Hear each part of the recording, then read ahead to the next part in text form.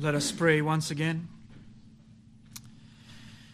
Jesus, you are indeed fairer than 10,000, more beautiful and pure than anything in this whole universe. We now come to you asking for your blessing through your Spirit to open our eyes, to break the fallow ground, to accomplish your work through your word. We pray, O God, for your presence, your guidance upon my lips. Help us, O Lord. Search our hearts. Conform us to your image. And be with us even as we come to this text, this particular challenging text, Lord, and help us to navigate it well. Especially, Lord, for our lives. In Jesus' name I pray. Amen. Friends, grace, by definition, grace is getting what we do not deserve. Whereas justice is getting what we do deserve. However, mercy is a step even further. It's not getting what we do actually deserve. The definition of mercy is receiving kindness and compassion when we actually deserve punishment. To that we add the word compassion, compassio, to actually feel with someone, empathizing with them even in the midst of the shame they face because of their sin. But why? Why should we be characterized by mercy and compassion? Because, friends, were it not for the compassion God had upon us, none of us would be able to stand. See, mercy appears to be unjust only if we forget the price that made mercy possible. By the very one who showed mercy upon us, Jesus Christ. Just as He did in this story before our eyes of John chapter 8, the woman caught in adultery. We begin John chapter 8. We left the ministry in Galilee last Sunday. You remember in the past weeks, as we have gone through the Gospel of John, Jesus had various debates with the Jewish leaders, which were interrupted by a series of miracles that made his message and his person more and more controversial. Next Sunday, we'll see Jesus, in this point of the gospel, will declare to be the light of the world. We'll see that and expand that on next Sunday. Yet Jesus faces, at this point and juncture, what we already identified as increasing conflict with the spiritual darkness. That if you are light, you enter in conflict with darkness. Spiritual darkness, particularly what we see here in the story, the setup. It is a setup, it is a trap organized by the religious leaders. The religious leaders notice that Jesus is becoming more and more popular and they must stop him. But how are they going to stop him? They cannot simply go and arrest him and put him to death, and the crowds will come after us. So what do we do? How are we going to stop him? Well, they come up with some tricks that seek to trap Jesus in his words. See how the opposition from these religious authorities mounting toward Jesus. And now we come to this story of chapter 8, which, by the way, is not found in anywhere else in Scripture. It is remains for us at face value one of the most powerful dramas of sin, forgiveness, mercy, and compassion. However, it is a very controversial passage. All sort of weird theories around this passage has been argued. For example, that this story somehow wrongly promotes sexual promiscuity, that somehow adultery is not such a big deal, which is not the case at all. I mean, I know in U.S., several states in U.S. used to have, or at least they have in their books, the death penalty against adultery. It's no longer practiced, but it used to be a time where it was seen as such a serious sin that indeed death was required. And I think it was actually not necessarily wrong. A deterrent against society now going to the opposite direction where we see today. Adultery, it's become normalized. And other sexual sins in our society are becoming normalized. So this passage, some things that Jesus here is condoning sin, which, or worse, they're saying out of this text that there's a view of mercy now that now does away with divine justice. Nothing could be further from the truth. I want you to see that. And there's a second problem with this text, that is, there's a textual issue on whether this entire story, from verse 53 of chapter 7 all the way to verse 11 of chapter 8, it's whether it's actually part of Scripture at all. Perhaps your Bible has it brackets. Under some brackets, you see a bracket at the beginning of 53 and a bracket at the end of verse 11. Let me explain. I usually don't do that, but in this type of sermon we have to do it because this is significant. Some even put the entirety of these verses 1 to 11 in their footnotes. They make a footnote. And because, what is the reason? It is absent from all the earliest manuscripts, okay? All the most ancient, reliable manuscripts don't include this passage. Or worse, they place this passage elsewhere in John, sometimes even in Luke. Whereas the majority, for 5 centuries, between the writing of the gospel and the 5th century, there's no trace of these verses. Even the earliest church fathers always skip this story. There's been some discussion even about the vocabulary of that is used in these verses. That seems to be using a lot of terminology that you don't find in the rest of the Gospel of John. And also, if you take verse 52 and verse 12, verse 52 of chapter 7 and verse 12 of chapter 8, there is a natural flow of the text without this parenthetical story. So what I want to point out, that the evidence overwhelmingly, it doesn't happen that often, but overwhelmingly here points to the fact that this story was not in the original Gospel of John. So that tells you we must approach this story with caution.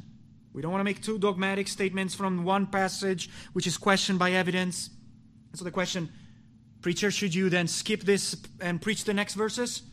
Some Christians wants to do that, do away with it altogether. However, my position here is that while it might not have been part of the authentic material of John, it might well have happened. Okay, several scholars are saying that it might well have happened. And in fact, the majority of manuscripts, although they are late in time, still have it and make it relevant to at least mention this passage without at the same time give an excessive bearing to the story. That goes for other parts of Scripture. Whenever you don't build your certainty on just one verse to then build an entire doctrine in the Bible.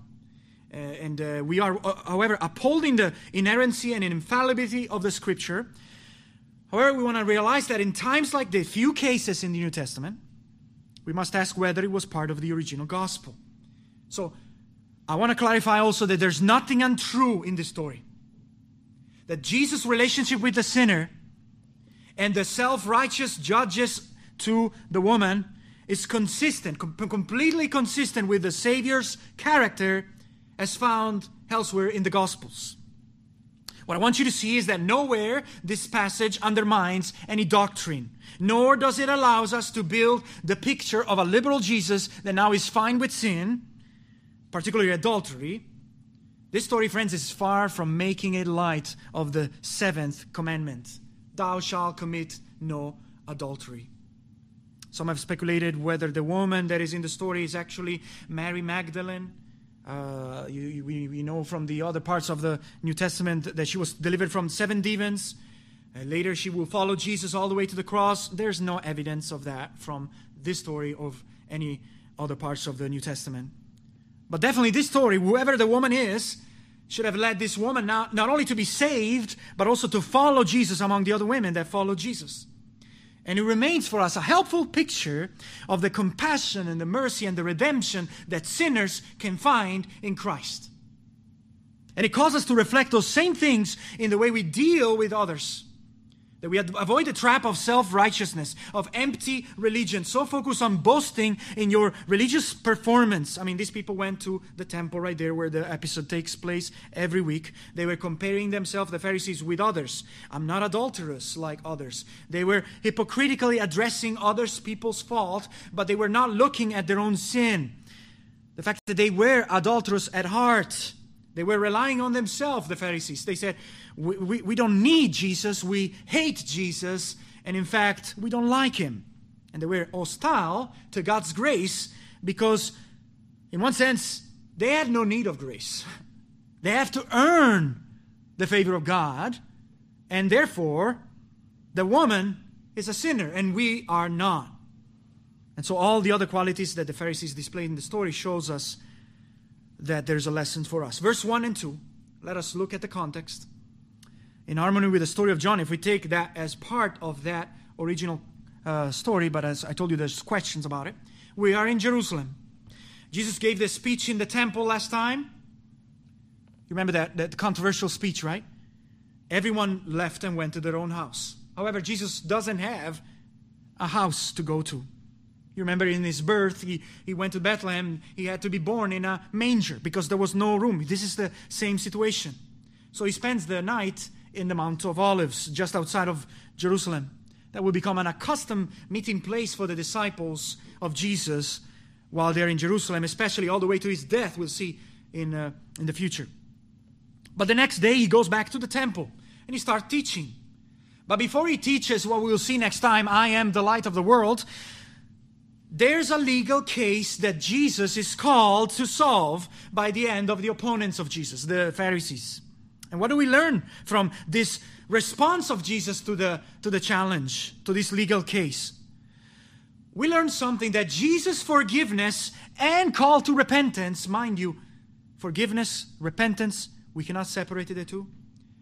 That forgiveness of Jesus and his call to repentance toward the sinful woman are a perfect picture of when the gospel truly gives life, whereas the law, in and of itself, that was the problem of the Pharisees. They were going to the law, seeking to and failing to obey truly the word of the law.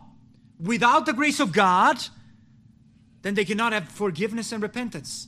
The law can only condemn. The law can only expose sin. The law can only kill, ultimately, the sinner under the weight of the law. But the perfect picture of the gospel is that Christ forgives and calls this woman to repent. Let us look at the sentence of the woman in your note there, verse 3 to 6. What is the sentence? This woman has sinned, and she must die for her sin according to the law.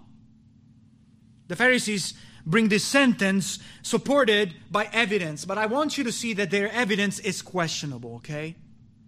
The scribes and Pharisees are gathering toward Jesus. Both groups are coming together. The scribes are the expert in the law of Moses. The Pharisees were devoting their entire lives to observe every minuscule part of the law. So all the religious leaders are coming together to put a legal case before Jesus. So what do? They bring a woman. Which, remember, I mentioned this in our evening service as we went through Ruth. Women back in this time were defenseless category. Their opinion was not so valued in a court case. Without a man, they were unable to sustain themselves. They are not considered a reliable witness. And here we have a trial, and they say she had been taken or caught in adultery. She has been found committing a sex crime. Isn't it interesting? Whenever we open TV and some celebrity, they want to incriminate celebrities or politicians, they always go toward finding possible faults related to sexual allegations. And when the media do that, they're not concerned about the immorality of the act. They're trying to find something to destroy the reputation of that person because they don't like that person. And friends, that's exactly what the Pharisees are doing here. They just want to get rid of Jesus. And let me point out this trial is not a trial. First of all, it's strange that they bring her alone. Her husband is not there. Old Testament law required that the man committing adultery and also the husband who had been wronged be brought on trial. And this, therefore, doesn't look like a proper trial, because both parties are guilty and they're subject to death penalty under the Old Testament law. Old Testament law also required a series of clear evidence to protect the woman from false accusation. After all, it takes two people to commit adultery. But where are they? Instead, no. They disregard the law. They claim to observe that law. And therefore, this trial is not lawful. They're just using her, as we'll see in coming verse, to trap Jesus, to bring her alone. And some have even speculated that this woman is a prostitute by profession. But friends, adultery in this case presupposes the breaking of the marriage vow. So it's obvious that this is a woman that in one act of unfaithfulness toward her husband is adulterous. So they sit her in their midst. What I want you to see is the shame. I know R.C. Sproul, when he speaks about this, he speaks about two Presbyterian ministers who went to a conference. They went to have a shower. They forgot to bring their clothes in the elevator. The elevator all of a sudden opens into the lobby and they're naked in front of everyone. That is how the woman feels right now. We have to realize the depth of the shame of this woman. There she stands, probably in the temple, violently thrown into the middle, defenseless, without words, embarrassed in front of the staring crowd. Can you imagine? In plain sight. And then they say to Jesus in front of all the crowd in the temple, "Teacher, this woman has been caught in the very act of adultery." They're saying, "We have evidence," but they don't bring those evidence. And they're saying, "This is undeniable. Trust us. She's deadly guilty." They want to emphasize the sin so that the response of Jesus may trap him in his word. That is their purpose. Verse 5 to 6 shows us that while they claim this is a lawful sentence, it is questionable. Verse 5, here's what we're supposed to do, Jesus. "Moses, the one we claim to follow, we are his disciples, in his law commanded us to stone such woman, to kill her. But what do you say? What do you got to say about this? What is your sentence?" Remember, they want him to get in trouble because of his words. They want to find something to accuse him, to discredit him in front of the crowds of followers, so the answer doesn't matter. And verse 6, it's the comments for us, the motive behind this setup. They were tempting him, testing him, so they might have something to bring charges against him, to accuse him. You see, the motive, the purpose of the question is not to fulfill the demands of justice, but it's one of their traps, one of their manipulation, which often the religious leaders will try on Jesus, like, "Should we pay taxes to Caesar?" Trap question. "Is it lawful to divorce?" We saw in past weeks, "Give us a sign." Or, "What is the greatest commandment?" All of these questions were meant to entangle Jesus. Just like in a court case or a job interview or a romantic relationship. All of those cases have a trap question. So that if you answer the question wrongly, you're done. You don't get married, you go to jail, you lose the job. So these questions are loaded. And the point is, the motive in asking those questions are not pure. They want to create a case to get rid of Jesus, to use against him, to incriminate him. They have really no concern for the woman, nor for the law that they claim to obey. In fact, the fact that they choose this type of trick tells you their opinion of Jesus. He's an easygoing, loose guy, tolerates sins, and they just need one case to prove it. But how is Jesus going to answer? That is the question. Here's the double trap. If he stones her, then he'll no longer be a friend of sinners. He will be considered severe and vindicative. He's going to get in trouble also with Rome, because Rome doesn't authorize Jewish people to kill people by this time. But if he does forgive her, it will be considered a breaker of the law of Moses. He will go against Judaism. He will discredit himself before the crowds. And what is Jesus doing in the meantime? Notice, he's completely unconcerned. Instead of answering that question, he stoops down, he bends, and writes on the ground. Now, we don't know what he wrote. Perhaps he's writing down the accusation. Deuteronomy 22, verse 22 says, "Both man who had sex with the woman and the woman must die." Or maybe he's thinking of a counter-accusation against the Jewish leaders. We do not know. But look that scene once again. You have this dusty, dirty ground which has been cursed by the fall, and now the Creator, Jesus Christ, writes with His own finger. Some have thought perhaps Jesus was writing the actual law on the ground. Remember, the 10 Commandments, including thou shalt not commit adultery, had been written in front of Moses by the finger of God. And it was God who wrote such law with His own finger. And now God's finger incarnate, God in the flesh, stands before them. He just declared to them, remember weeks ago, that He is equal with God. He authored and wrote the very law in question. So He and not them has authority to enact it as He pleases. However, as we know from the Bible, the law is unable to give life in and of itself. And so Jesus, writing in it with His own finger on the ground, stands also as a picture of how the law, the letter of the law, kills. You know what Paul says? I would have not known sin apart from the law. And when the law came, I died. But it doesn't end there, doesn't it? That the law is still good. Why? Because it leads us to the solution, to what we see next. Christ, He fulfills the law perfectly. And He has now come to do what the law could not do, to give life to the guilty sinner through His perfect obedience on our behalf. You see, He kept the law that He Himself wrote perfectly in our place. Think about it. Jesus Christ never had a lustful thought. He remained single all of His life, and He never committed adultery. And His response here doesn't mean that Jesus goes against the law. No, He fulfills it. He observes the law Himself, and then He will bring the curse of the law on the cross in behalf of this woman. Some manuscripts even add, as He did not hear. Jesus writes on the ground, He remains silent, implies that He's not moved by any of their schemes. I mean, He knows their motives. He listens from the back of His mind, but intentionally ignores them, just like He would do in front of King Herod later in the Gospel. Why? Because there are certain people that come to Jesus with all the wrong motives, only to find Him silent, only to find Him deaf to their prayers. Think of Luther, Martin Luther's protector.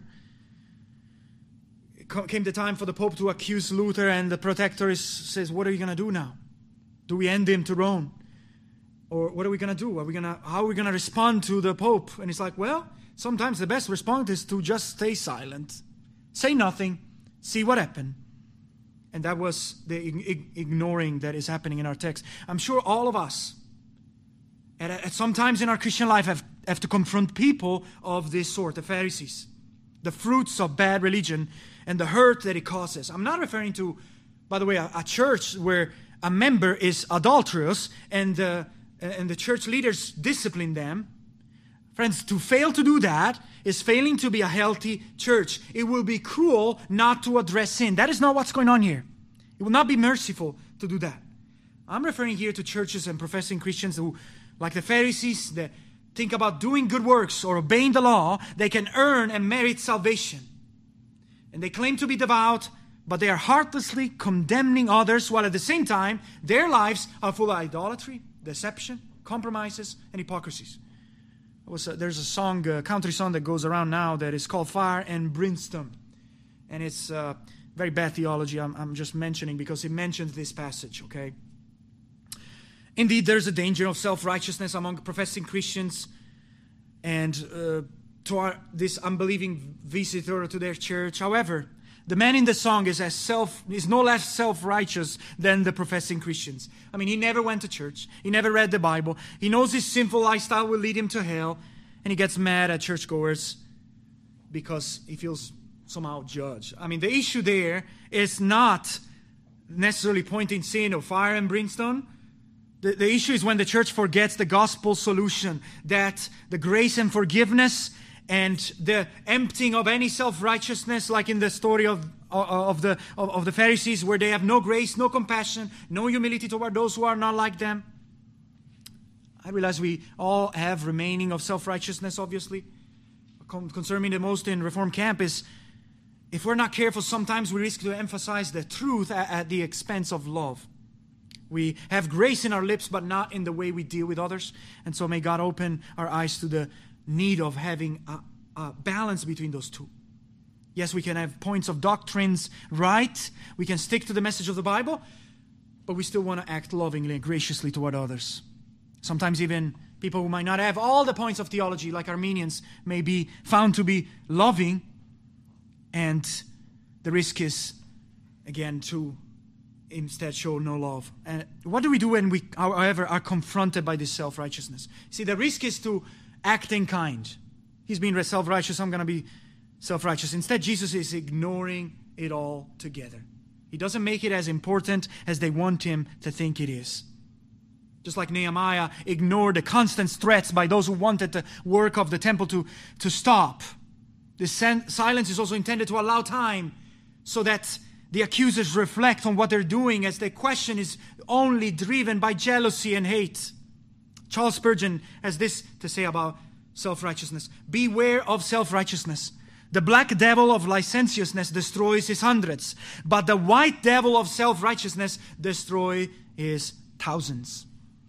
That you can be a religious man, you can seek to uphold God's word, and you think to uphold righteousness, you pursue details of obedience, but you're still unfaithful, unjust, and most importantly, unmerciful. Like the servant forgiven, then go and beats the other servant. That's the description of the accusers, like a religious police. They just want to trap a person that seems to bend the distorted, man-made understanding of the law. That's why the word Pharisee today became associated with self-righteousness. That your good works are a prerequisite for salvation. They didn't take the words of Jesus of judging according to appearances that we saw weeks ago. Later in John 12, there is another woman. She anoints Jesus, and Judas Iscariot starts to judge that anointing in the name of charity. But actually, Judas Iscariot has a different motive. He loves money, he's a thief, helps himself out of the disciples' money bag. Self-righteousness again. So the Pharisees here think that Jesus is the sinner, and they are the righteous one. The whole motive of these accusers is impure, is driven by manipulation. I mean, they're swift in judging those who commit blatant sins, but they consider them worse than theirs. I'm not an adulterer, but they are not as swift to self-examine their own huge hypocrisies. I mean, you contrast Jesus, his innocence, his message, with all their craftiness to the point that they want to kill him. The pure, unjustified hatred toward the innocent Jesus. But now he's breaking the silence. And in our second point, verse 7 to 9, he sends an exoneration. And by his response to the situation, he's showing something. That all have sinned and fall short of God's glory. And therefore are unable to keep the law on their own without the grace of God, with the assistance of God's grace. Ultimately, Jesus is telling them that no one can stone her. At this point, the religious leaders continue to press Jesus for an answer. So Jesus now stands up. And in all of his wisdom, he avoids the trap once again. He testifies how in one sentence he both corrects their misunderstanding of the purpose of the law, but he also brings salvation to her to actually solve the issue of her sin once and for all. See that wisdom? He who is without sin, let him be the first to throw the stone. He among the accusers who is sinless, guiltless. When he says that he's searching their hearts. Doubtlessly one or more of these men may be as well guilty of the same crime as the woman. But this is more than sexual sin, any sin. You heard of guilt by association. If a police officer come into a midnight party and he finds all these teenagers, they're all under 21, he's going to accuse them all by guilt of association. Friends, there is a sense in which because we all descend from Adam, we have this guilt of association. We are all sharer in the sin of Adam. And the irony here in our text is the only one who is without sin is the one who is making the claim. Jesus. He has the right to kill her. But he doesn't. Let him be the first to throw a stone at her. Like elsewhere, you got to admire the wisdom of Jesus in the impeccable answer. Better wisdom than Solomon. Remember when he commanded the competing women to split the baby in half. And The answers of Jesus here is wise. Why? Because first, he doesn't deny that she deserves the punishment. But at the same time, he questions their moral competence of the accusers. He's saying, you can go ahead and judge the sin only if you never committed any sin. That's why I told you weeks ago, Romans 2, that we have no excuse. Every one of us who judge in passing judgment on another, you condemn yourself. Why? Because you judge, practice the very same thing. So the issue is not judging. The issue is that adultery starts in the heart. So that if you look with lust, you have already committed adultery. So the commandment of God is far deeper than the Pharisees really realized. Far broader than even than sexual sin. You engage in your life, friend, with different kind of lovers and idols in your life that pulls you away from loving God above all else. You are guilty of that crime. You cheat God. The point here is that they are just as sinful and unrepentant as the woman. Verse 8. After saying this, Jesus goes back to do what he was doing before. This mysterious writing on the ground. From silence to silencing them, back to silence. He ignores them again. It's clear that he knows no one will stone her because they all are sinners. And that should have led every listener to realize something. Something that Blaise Pascal says. God is none other than the Savior of our wretchedness. So we can only know God well by knowing our iniquities. Those who have known God without knowing their wretchedness have not glorified God, but have only glorified themselves. That is the issue of the Pharisee. In other words, the problems with the Pharisees is not just that they address sin. Adultery remains indeed a heinous sin, and it must be dealt with. The issue is their pride, their bad motives, their disregard toward applying the same measure to themselves first of the measure they apply to others. See, we should not accuse others unless we search our hearts, which doesn't mean now we refrain from all judgment. There's this refrain in our culture. It's like, God is my judge. It's like, that's wrong. It's like God is not saying, there's a measure in which we need that correction. But we must make sure that our motives and lives are pure. We look at the log in our eyes before we remove the speck. We come to judge a case with clean hands first. And the reality that often gets in the way that we cannot do this perfectly. None of us has ultimate clean hands. We're all sinners. The grounding of our judging of others is removed if you compare everything to the perfect standard of the purity of God. The sinless judge of Jesus Christ. Which doesn't mean, as I said, that we refrain from it, but we seek to do that with immense awareness. The religious leaders should have kept that in mind, that they got serious sin in their lives too. Even more serious than the woman. Think about it. In the dark, they're trying to trick Jesus. They want to accuse him. They want to kill him. Or worse, they have this craftiness. But what happened next in our story? Everyone leaves. Verse 9. At this point, those who heard this, who were, by the way, caught off guard, they failed to trap Jesus. They did not expect the wise answer. They got nothing to reply. They don't know what to do next. And some manuscripts even says convicted in their own conscience. Accused by their own conscience. That is the power of conscience when it's awakened from its blindness and realizes its own hypocrisy. They have now condemned themselves. Jesus' words brought everyone to recognize their wrongdoing first. They're convinced to be adulterous already in their hearts, so they went out one by one. Now, they realized that they should all have been worthy of death according to the true purpose of the law, once they understand how perfect such law is, and that everyone falls short in observing it. They leave. They leave. The self-righteous, as we know, are always upset. They condemn others, and they never apologize. And they just leave. They leave because perhaps in their self-righteousness, they also could not bear the sight of Jesus forgiving and granting grace to this woman. And they begin by the oldest to the younger. The one who sinned since a longer time, and the one who was older, also more mature and void of that temper of the youthful self-righteousness. and Jesus was left alone. I like what D.A. Carson has to say here. Those who had come to shame Jesus now leave in shame. In other words, while this text is not suggesting the suspension of judgment as we say it, we want to engage in it with a deep awareness that we are all sinners. And I realize there will be time that we will all fail. Even I as a pastor and as a church, we pray that we will do it right, but we are not perfect.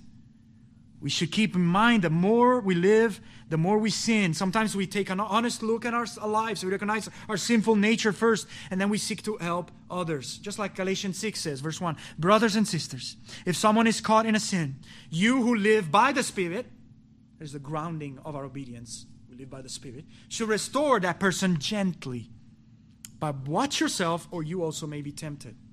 So remember that compassion, forgiveness, restoration are far more important to God than the strict passing of that measure for the person who is caught in sin of judgment. Although it's necessary correction. Because look, Jesus was sinless and he had every right to stone, but he didn't. And that should make us think. I realize that there's something greater than carrying out justice. What is it? To see sinners repent. To see sinners change, converted, brought from condemnation to salvation. Realizing the mercy triumphs over judgment. That there's such a thing as freedom from sin that is a result not of the threat of the law that only puts you there in the corner of slavery, but of forgiveness and love from God through His Spirit that then leads to our third point, restoration. Verse 10 to 11. That the woman is now forgiven, but there's something else that goes together with forgiveness, okay? She must sin no more. And that is the way of the gospel. That faith and repentance, forgiveness, reconciliation, and turning away from sin are intertwined together. She's forgiven, but she's also urged to repent. Verse 10 and 11. At this point, Jesus has finished writing on the ground and he sees the woman still there. She has not left. I mean, think about it. He saved her life after all. Imagine her in the dust there and he's stretching out a hand in that dusty ground, reaching for Jesus. And we don't know for sure, but Jesus knows the heart of people. Maybe he has perceived all along the sorrow that she had for her sin. Perhaps he has perceived the repentant attitude in this woman. And now he asks this question. He says, woman, where are those accusers? No one condemned you? No one passed this sentence upon you? He knows that the answer is no, but he wants her to say it out of her own lips so that she may internalize the immense and tremendous gift of salvation that she is receiving. Yes, she was a guilty sinner. There in the true temple of God, Jesus Christ, the true temple, she finds help in the mercy seat of Christ because the Lamb of God offers sacrifice. And he sacrificed his life for her sin. Verse 11, she replies, no one, Lord. The fact that she says, Lord, tells you that something is at work here. She recognizes of who Jesus is. And Jesus tells us, neither do I condemn you. I don't press any more charge. Though I am the only one on earth that should. It's like if a judge, after dismissing the jury and the prosecutors for being biased, he then now turns toward the guilty party and he still grants them acquittal in court. The heavenly judge does that with this gesture of compassion, with this act of mercy, with this measure of kindness, with this depth of grace, but because this is possible, not because Jesus is somehow breaking the law or he's above the law. All he broke was the man-made plot of the Pharisees. Instead, remember, Jesus keeps the law in the place of this woman, in your place. And soon, one day, he will soon die upon the cross. He will bear the curse of the law against her and her sin in her place. It's almost as if Jesus is looking ahead here already to what he will do to solve the problem in a way that makes mercy and justice kiss each other. Yes, she was still a sinner. And whilst she was still a sinner, Christ died for her. That Jesus now release or redeem her from the death that the law brought on her. Just death because of her sin. Her shame, her brokenness, her addiction, Whatever it is, there is a sense that the reason is we don't stone anymore. We don't go around stoning people. Why? Because we're in the new covenant. And that new covenant, other than the fact that this was part of the civic law of the Old Testament, is that Jesus fulfills the law. In the sense that the death of the Son of God was the just condemnation, the just stoning for our adulteries. That Christ will die on Calvary even for adulterous people. Also, we have no reason to think that these encounters that Jesus has in this gospel are isolated. I can see this adulterous woman forgiven. Now she lives the life of sin and follows Jesus all the way to the cross among the other women. They're crying under the cross, but now her cry is different. Her tears now come to awareness of the price of her forgiveness. The Savior had to pay for her sin of adultery. The blood spilled on the ground that day, the nails that pierced our Savior, was the just payment to satisfy the wrath of God for her sin of adultery. However, friends, that redemption does not leave anyone, not even this woman, in their adulteries. Friends, there's something that we must be extremely careful when we look at this story. And it's the ending of this story, that repentance goes hand in hand with her forgiveness.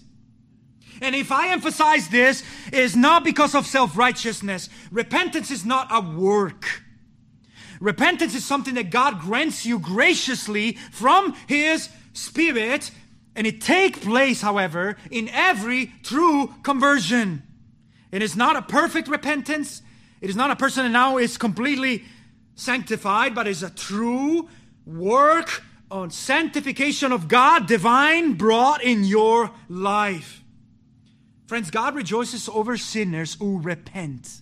Not over sinners who seek to put their sin under the carpet, to wipe their mouth after biting adultery, like in the woman in Proverbs, and then say, I didn't do it. Jesus also, therefore, adds a warning. And I want you to apply to everything I've said so far, that warning. Unless you reach to distort or manipulate the true meaning of this story. And remember, that because of ancient evidence, we must take this story with a grain of salt. But Jesus never in this story is implying that adultery is not worthy of condemnation. He's not condoning her. He's not ignoring her sin. It was so serious that it brought the death of the one who will die in her place. He sends her away with these solemn words of warning, just as He did previously. You remember in chapter 5, what did He say in chapter 5 to the paralytic? Go and sin no more, lest something worse happen to you. And here, we have the same word, go and sin no more.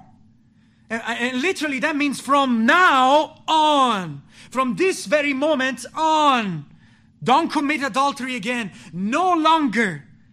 In other words, I'm not asking you to try to do better from now on. And if that happens again, oops, it's okay. Because look, I'm merciful. No, live your life of sin behind you forever. Kill sin, or it will kill you. We don't know if she did, by the way. We hope she did. As the hymn, There is a Fountain says. What does it, There is a Fountain says? There's that stanza that comes from this text. Till the ransomed church of God be saved to sin no more. We have to let the implications of this word sink into our hearts. The woman was called to sin no more in this earth, okay? From that instant till all the end of her life. It's not something in the future in heaven or in purgatory, worst of all. Thomas Watson says this: mercy is not for them that sin and fear not. Mercy is for them that fear and sin not. See that? That here in this story, obviously, on the one hand, yes, it's one of the greatest pictures of the compassion and mercy of Jesus. Absolutely.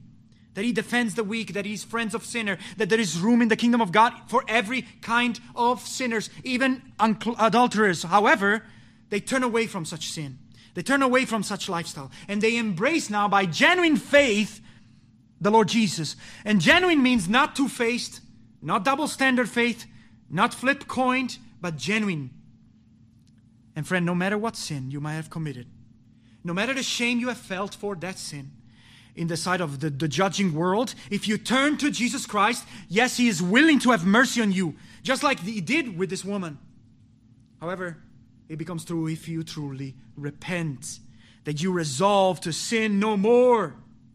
And in that case, you then, when this is in place, you confidently know that Jesus forgives you. Totally. Some, however, like the self-righteous good son in the prodigal son story, have difficulty accepting the forgiveness of God. Why? Because it robs them of their pride. Look, I was here since forever. I've served you. I've been part of this forever. And this guy who comes 5 minutes ago, and however he's repenting unlike me, you let him in? See, the problem is robbing the pride of the Pharisees. They have difficulty accepting the true nature of forgiveness because they do not have it themselves. But remember, please, remember the last words of our text. Sin no more. If she would have kept in her sin, if she would have continued to sin, then I'm telling you, the promise of forgiveness through the cross would have just remained void. That's why a faith without repentance nullifies the genuine nature of the profession of faith. That the call of repentance and faith is like two sides of one coin. You don't get into the jackpot without both sides. They go hand in hand with the promise of forgiveness. It begins, repentance, with changing your mind about sin. But it's far more than changing your mind about sins. It involves you humble yourself. You now have sorrow for sin. You have grief for having committed sin toward God. And like here, there's a turning away from that sin, which is accompanied by sincere endeavors. And you now rely on the grace and help of the Holy Spirit, realizing that you cannot produce repentance from within you. So you cry for God to grant you repentance by His grace, so that it may be genuine, so that it may be total. And repentance, therefore, is more than an alcoholic going to therapy and quitting drinking. As good as that is, friend, that is missing the mark of true change, complete change. In every truly repentant believer, there's a before and an after. Look, 10 years ago, 11 years ago, the Lord called me, and it's like, my life before was that. I was a slave of sin. My life afterwards, I'm a slave of righteousness. Was I perfect afterwards? No, but I'm a slave of righteousness. And if there's sin, I turn away from it. There's just a whole different nature in you. That is what God is looking for. So that now, God grants you this sorrow for sin and resolution to live in humble and holy obedience to the commandment of God contained in the Word of God. It requires God's grace, yes, but God still summons you to repent in His Word, to the point that failing in that point nullifies everything else about you. You don't believe that? Ezekiel 33 verse 12 says this: the righteousness of the righteous man shall not deliver him in the day of his transgression. As for the wickedness of the wicked, he shall not fall because of it in the day that he turns from his wickedness. Nor shall the righteous be able to live because of his righteousness in the day that he sins. In other words, we cannot even presume to be saved if our profession of faith is not accompanied and followed by genuine repentance. And in the context of Ezekiel, 2 verses after, verse 15, there's some example. You restore the pledge. You give back what's stolen. You walk in the statutes of the Lord without committing iniquity. Just like in the case of this woman. It meant for her, I no longer I give up adultery altogether. And let me say something on a danger here. Because I know as a culture we have this understanding of salvation that is flawed by what is called the altar calls. Okay? Something that has been going on for centuries. I know we watched the movie Brother Sheffield last Friday. And it's a very beautiful movie, but there's one thing that I want you to be discerning. This issue of altar call started in the Second Great Awakenings in America. And then it grew in the 20th century with Billy Graham. And today, even more, you get to hear churches where a certain time in the service, they put some music, they fade lights, the people come down to the aisle, they pray the sinner prayer, and they announce them, without question, this person is converted. Perhaps they even baptize them on the spot. I want to warn you that this is manipulation, this is deceptive, and it's nothing short of what was happening in the Reformation when they were giving indulgences, a piece of paper. Congratulations, your sins are forgiven by this piece of paper, regardless of the first point of Luther is like, in the 95 Thesis, repentance is a daily, throughout the life of the Christian. And that was missing in this piece of paper. Congratulations! Oh yes, I went down the aisle. Oh yes, I'm accepted Jesus. Now my entire life is, God is foreign into me. I have not repented of my sin. I have not truly understood what that entails. And millions of souls, here in the South particularly, once in their life went down the altar, accepted Jesus in their heart. They never show any genuine fruit of repentance. They didn't go and sin no more like in the story.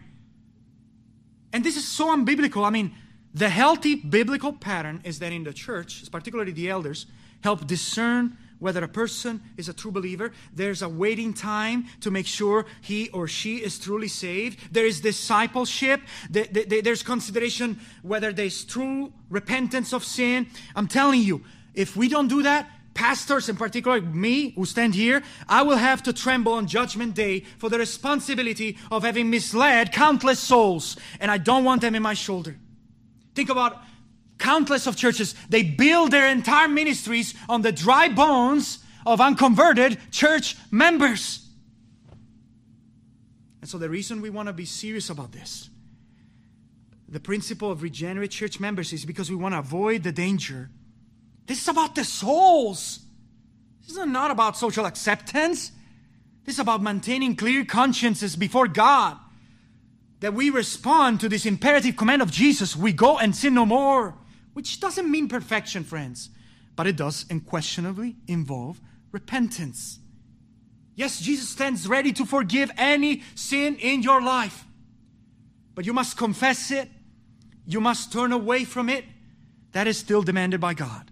So the call for you this morning is to go home and sin no more. To break with sin, forsake sin. And I'm not asking you to feel bad about sin, to talk about sin, to hope that it will be gone, but to act and to pray the Lord Jesus that His grace will make that a reality in your life for the good of everyone around you and yourself. Until there's this stop of quitting, of doing evil and turning away from sin, it's like it's not genuine. And that's true righteousness, friends, not self-righteousness. That's why you need a changed heart. You need really a transplant, a heart transplant. God grants us this grace of repentance, this godly sorrows, this hate for and disgust for sin that leads, like in the woman caught in adultery, to sin no more. So what do we make of this peculiar encounter of Jesus with the woman caught in adultery? I want to end here by not wanting to read too much out of a story, which, as I said, is not so strongly attested in the early versions of the Gospel of John. What I said to you, however, is that it likely took place, and so we want to still get some lessons out of it. And the fact that it took place calls us to make sure that our understanding and our framing of Jesus is in step with the story. I mean, this woman came at a stone throw from death. And the paradox here I want you to see in the story is this: that the religious, devout Pharisees will face eternal death. And yet an adulterous woman goes to heaven because she actually does what the Pharisees are failing to do. She actually turns from their sin and receives forgiveness. So let this be a lesson for us. We must beware of any self-righteousness in us, especially if it blinds us to the mercy of God towards sinners, that we are all imperfect, that we are all coming with our baggage of sin, and we find ourselves trifling with the lawmaker. That's what the Pharisees are doing, who is able to, one word, to stop us right there and expose our guilty conscience. So let us remember that just as Jesus is a friend of sinners, our attitude towards sinners needs to be remaining a fellow sinner. That is true. We are fellow sinners. And that we come at this crossroad of shame. And whenever we encounter people in this crossroad of shame, we bring the gospel. We say, friend, you can find forgiveness and freedom from this slavery of sin. You can find freedom from this shame. Friends, it's not the one who exalts himself in his own righteousness who receives mercy. It is not the one who thinks he or she is better off than others. No, it's the one who rightly understands his guilt before God and is caught in the shame of sin, aware of the ugliness of sin, and has nothing to offer, nothing to self-justify himself, but simply he reaches out to receive the hand of Jesus. And there true change begins. That no matter how low, no matter how base sin has led that person, Christ can forgive you. He's a merciful God. That is the sense in which law fulfilled the law. In the sense that Christ and His love ultimately in your place has accomplished what the law couldn't do by itself. But remember, just because the Pharisees are misusing the law, it doesn't mean that Jesus is done away with the law or is breaking the law here. There's still a price for sin. Immense price for sin. So that the God of the universe had to be incarnate and go and pay for that sin on the cross. The question here, friend, for you is this: whether Jesus took the stones or you will be stoned and the stones will come on your shoulder when you will one day appear before God. Therefore, justice and mercy are not in contradiction. They're inseparable, go hand in hand, even in the story. That mercy without justice is cruel, friend. And never in a million lifetimes can a truly forgiven sinner like the adulterous woman proceed as usual without this radical change and repentance. So Jesus is calling you and I, just like He called this woman, to forsake sin, to be holy as He is holy. And none of that is diminished in the story. In fact, it is reinforced. The only problem is when we pursue one against the other. Grace and holiness, truth and love. And you realize when you put them together, what God has joined together, let no man separate. That you come and you see the perfect marrying of the two with the Savior, Jesus Christ. And yes, He removes all your shames. And you turn around from your darkness. You rely only on the true gospel of Christ. And what is the old gospel of Christ is summarized in this hymn. This old hymn that says, "There is no sin that I have done that has such height and breadth, it can't be washed in Jesus' blood or covered by His death. There is no spot that still remains, no cause to hide my face. For He has stooped to wash me clean and covered me with grace." Because where sin abounds, grace much more abounds. Let us pray.